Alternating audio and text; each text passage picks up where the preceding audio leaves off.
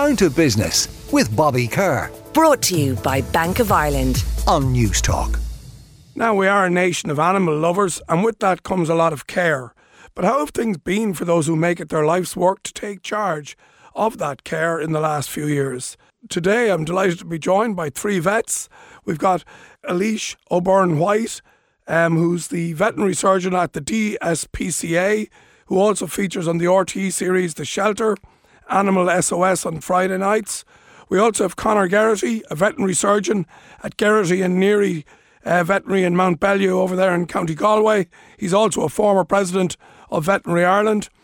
And from the sunny southeast, we've got Dr. Rosalinda Devereux, owner at Wexford Equine Veterinary Practice and president of the Irish Equine Veterinary Association. So everybody is remote. It just shows how busy you all are, and it's great to have three vets on the show with us today to talk about the business of being a vet. We might start with you, Eilish, if you would. How did you get into veterinary, and was it always something you knew that you wanted to do?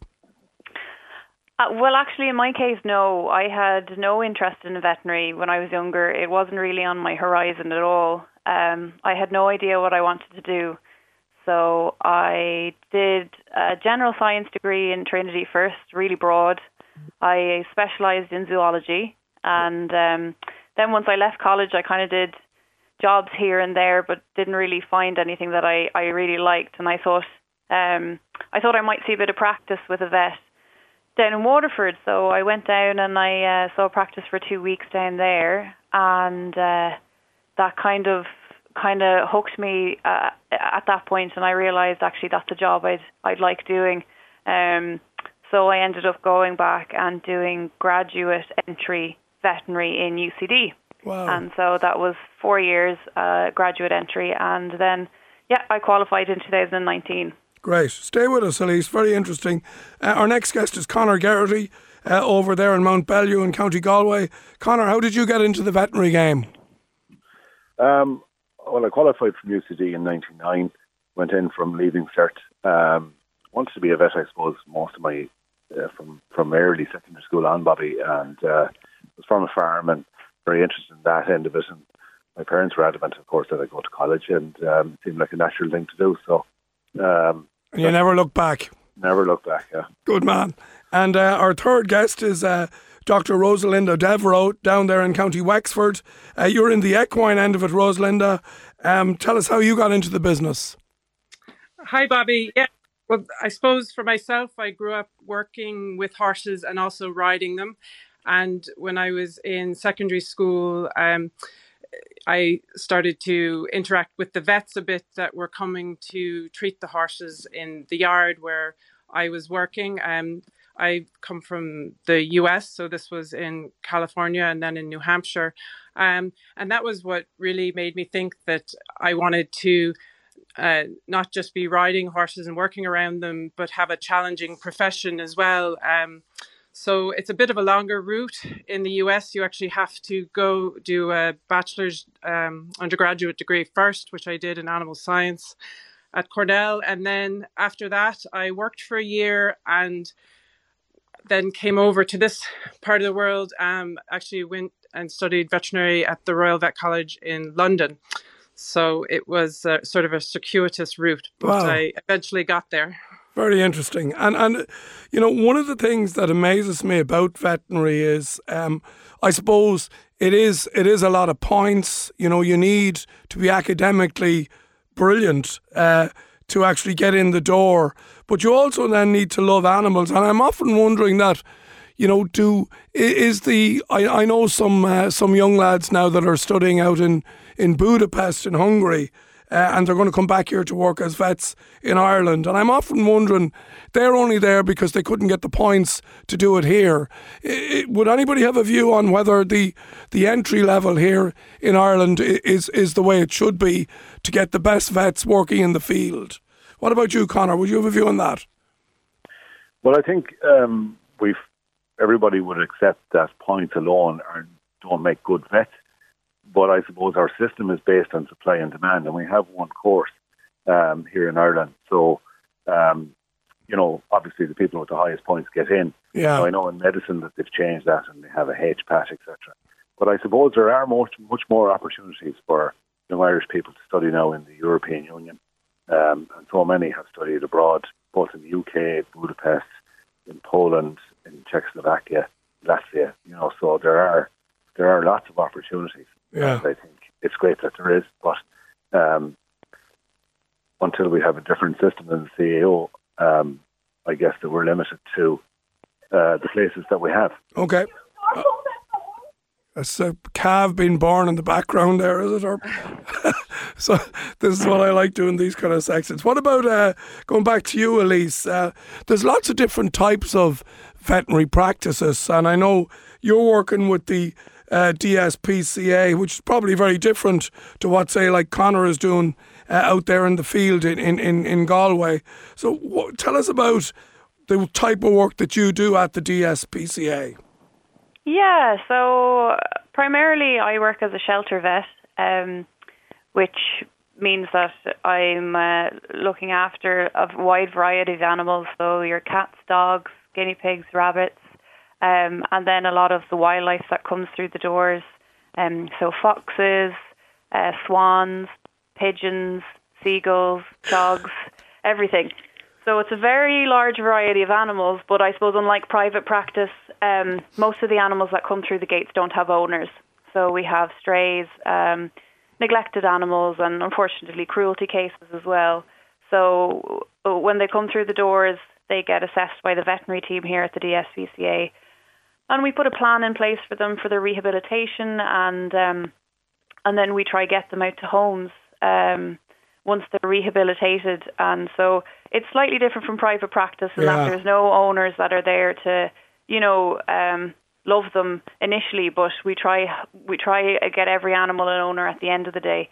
So it's just a difference. It sounds like that, and again, I can appreciate that you absolutely love what you do, but you're working at probably a challenging end of the business in the sense that you're dealing with distress cases, like you mentioned there, cruelty and abandonment and that type of stuff. So you got to have your bad days, I'm sure. Yeah, and it is really challenging, and there are days that are really tough, and I suppose you question humanity at times, but that is what makes it very rewarding as well. I have great freedom in the ability to practice veterinary because my sole interest is the animal welfare. I don't really have to deal with an owner most of the time, so that's a great advantage. But it's just very, very rewarding to take, a sick, unwanted, unloved animal and have the opportunity to get them right and give them the chance to have a full life. So while there's tough days, I really can't ask for any more than that. When you get home at the end of the day, knowing that you've made a difference, I suppose. Yeah. And Rosalinda, just in terms of your own practice, the equine business, again, that must be very different to what the likes of Elise is doing then. Tell us a little bit about your world and your day. Yeah, so I suppose, as you say, I'm down here in the sunny southeast. My work is very seasonal in that I do a lot of repro work. So this time of year, I'm busy foaling mares and looking after them to get them back in foal. I also would be around sales horses and national hunt race horses. I also would do a bit of work on the sport horse side of things and would be doing a few vettings. Ireland, obviously, we export a lot of high quality horses to the UK and America and around the world. So my work is quite varied, but I have to say at the moment would be the absolute peak of it. Okay, so lots of new foals and all sorts of things happening. Now, I knew we were going to get lots of texts and I hope our vets won't mind helping me answer them. I've just maybe a couple that you might help me with. We recently got a lovely 2-year-old Labrador. My wife and the children want to sleep with him inside at night, but he has a good shed out the back, and my understanding is that's what dogs do. Can the panel please advise? So this is asking from Joe, asking whether a dog should be left outside in his own shed or one should let him into the house. Conor, would you help me with that? I'll do my best. It wouldn't be my area of expertise now, but I think both work. I think it depends on the individual house. I think dogs are quite happy as long as they have shelter. And it's what they get used to. I think they probably get confused if you decide to let them in for a while and then. Yeah. So one or the other really decide, and that's it, and stick with it. Yeah. Exactly. Yeah. Okay. What about this one for you, Elise? Can you ask your guests about a cat problem? We have a cat, and we've been offered another one that needs a home. It's 2 cats, both boys. Is this a bad idea? That comes in from Jackie. Oh, well, I suppose I wonder if they're both neutered or if they're unneutered. Generally, cats prefer to be by themselves. They can become very stressed with really small changes in the house. So they tend not to do well generally unless they've been introduced at a very young age. Saying that, there's exceptions and there's people who get multiple cats into the same household that do very well. But I suppose I'd approach with caution. Okay. Good advice there. Okay, keep them coming in, 53106. It'll only cost you 30 cents. Can we move on maybe now to the business of veterinary? And I just wanted to ask you, Rosalinda, about, generally, I suppose the business side of things. Would you be self-employed? Are most vets self-employed? I know there's been a trend towards, I suppose, acquisitions of certain practices by large UK companies, and we can come back to that. But tell us a little bit about the business side of your world. Yeah, so I am self-employed. Having said that, on top of sort of running the practice, I do sort of subcontract work to the Department of Agriculture in terms of being a temporary veterinary inspector. And in that way, I am getting quite a steady income that I can rely on right. week to week. And over the years, I've learned that it's quite good to have that as a steady backup. Yeah. Because my work fluctuates throughout the year and I have busy times and quieter times. And, depending on the economical environment, sometimes clients can be slow to pay. And, whereas I have to pay my suppliers every month. So, yeah. I have to pay my mortgage every month. So that's something I've definitely learned from, I suppose, about 20 years in practice, is that having that steady work. Steady income, even if it's only a percentage of your income, at least you know it's coming, and then you're prepared to speculate on the rest of it. Can I ask you this as well, Rosalind? Do you feel you've got better at business over the years? I've definitely learned the hard way over the years. I think that's most of us do. Yeah, I know. Yeah. No, I think I've got more cautious, and I've learned to stick up for myself and be quicker to lay things on the line, and I suppose tell people first versus last what things are going to cost, discuss with them what their situation is and what's going to be reasonable, and not be shy about that, because obviously we want to do everything for the animals, but at the same time there's no point in running up a big bill on somebody that that wasn't their expectation, or they're just not in a situation to be able to afford a certain treatment. So that's, I think, what I've learned the most is to speak up. Yeah, no, well said. Back to you, Conor. Just about these acquisitions of veterinary practices, I suppose, given the way you told us earlier about how you got into veterinary, I assume it was always your desire to be self-employed. But maybe that isn't an opportunity now, maybe, for a lot of the newer vets coming into the marketplace. Yeah, I mean, most vets probably that were in private practice would have traditionally have had an aim to become a partner or to own a practice, and that would, there's always been people that were happy enough to be employees or diversify into other disciplines. I suppose in the current times we don't know what's going to happen, but it looks like there's going to be a large number of acquisitions, which has a number of effects, one of which will be reduced opportunities for young graduates and students to eventually own a partnership or a practice of their own. So I suppose it's changing times, and we don't know exactly what the situation is yet, and there is some proposed legislation going into the Dáil at the moment, or through the Dáil process, but at the moment we're kind of in a... Yeah, and I was reading as well, Conor, about, a lot of vets and the savage hours that a lot of you guys do, again, particularly during lambing, calving, these kind of times where it's all shoulders to the wheel, and a lot of work, I suppose, on call, outside normal, on social hours, which you probably end up never really getting paid properly for. Do you have a view on that? Yeah, absolutely. I mean, I went to bed at 1:30 last night. I got up at 4. I'm up since. Veterinary businesses tend to make money during normal working hours.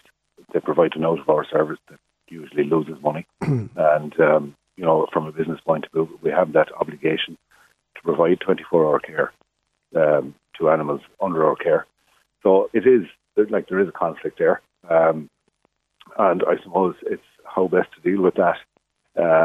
Definitely having larger practices and larger rotas is a help, because we'll say in the generation before me, where there was more than half practices were either 1 or 2 vets, that's completely unsustainable now. You wouldn't get anyone to work for you to do every second night and every second weekend. It's just not possible. Yeah. So I suppose, when you look at GPs and you see maybe that the government supports, out of hours care and stuff in some degree, maybe there's something that could work for vets, that maybe not the same thing, but something that would, I suppose, square that circle slightly.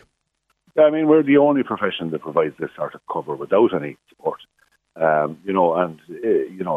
It is quite difficult. So, and there is, a certain degree of burnout, and you can understand people selling, because, it takes that pressure off them. And, in the current climate, everybody's looking for staff, and there is a battle for talent out there. Okay. And it's no different in veterinary. We're finding it very hard to attract enough graduates to be able to attract. And last word to you then, Elise. And I know you're in gainful employment there with the SPCA.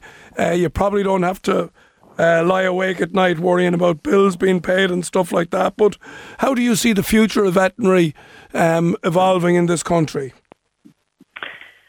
Yeah, it's quite interesting. I think definitely, as a recent graduate, I suppose, there's a lot more awareness about that work-life balance, and that the work that Conor was just mentioning is not really sustainable. And I think kind of younger generations are kind of not interested in putting themselves in those positions where they're working late nights and early mornings, and for springtime and then throughout the year as well. There's kind of it's relentless. So I think it's like Conor said, the practice is getting bigger, more support for graduates that are coming out, and I think a realization and an understanding that it's not healthy to be working like that, and that just to be more mindful of mental health and working hours in the future. Okay. I don't know what that's going to look like, but I think that's going to be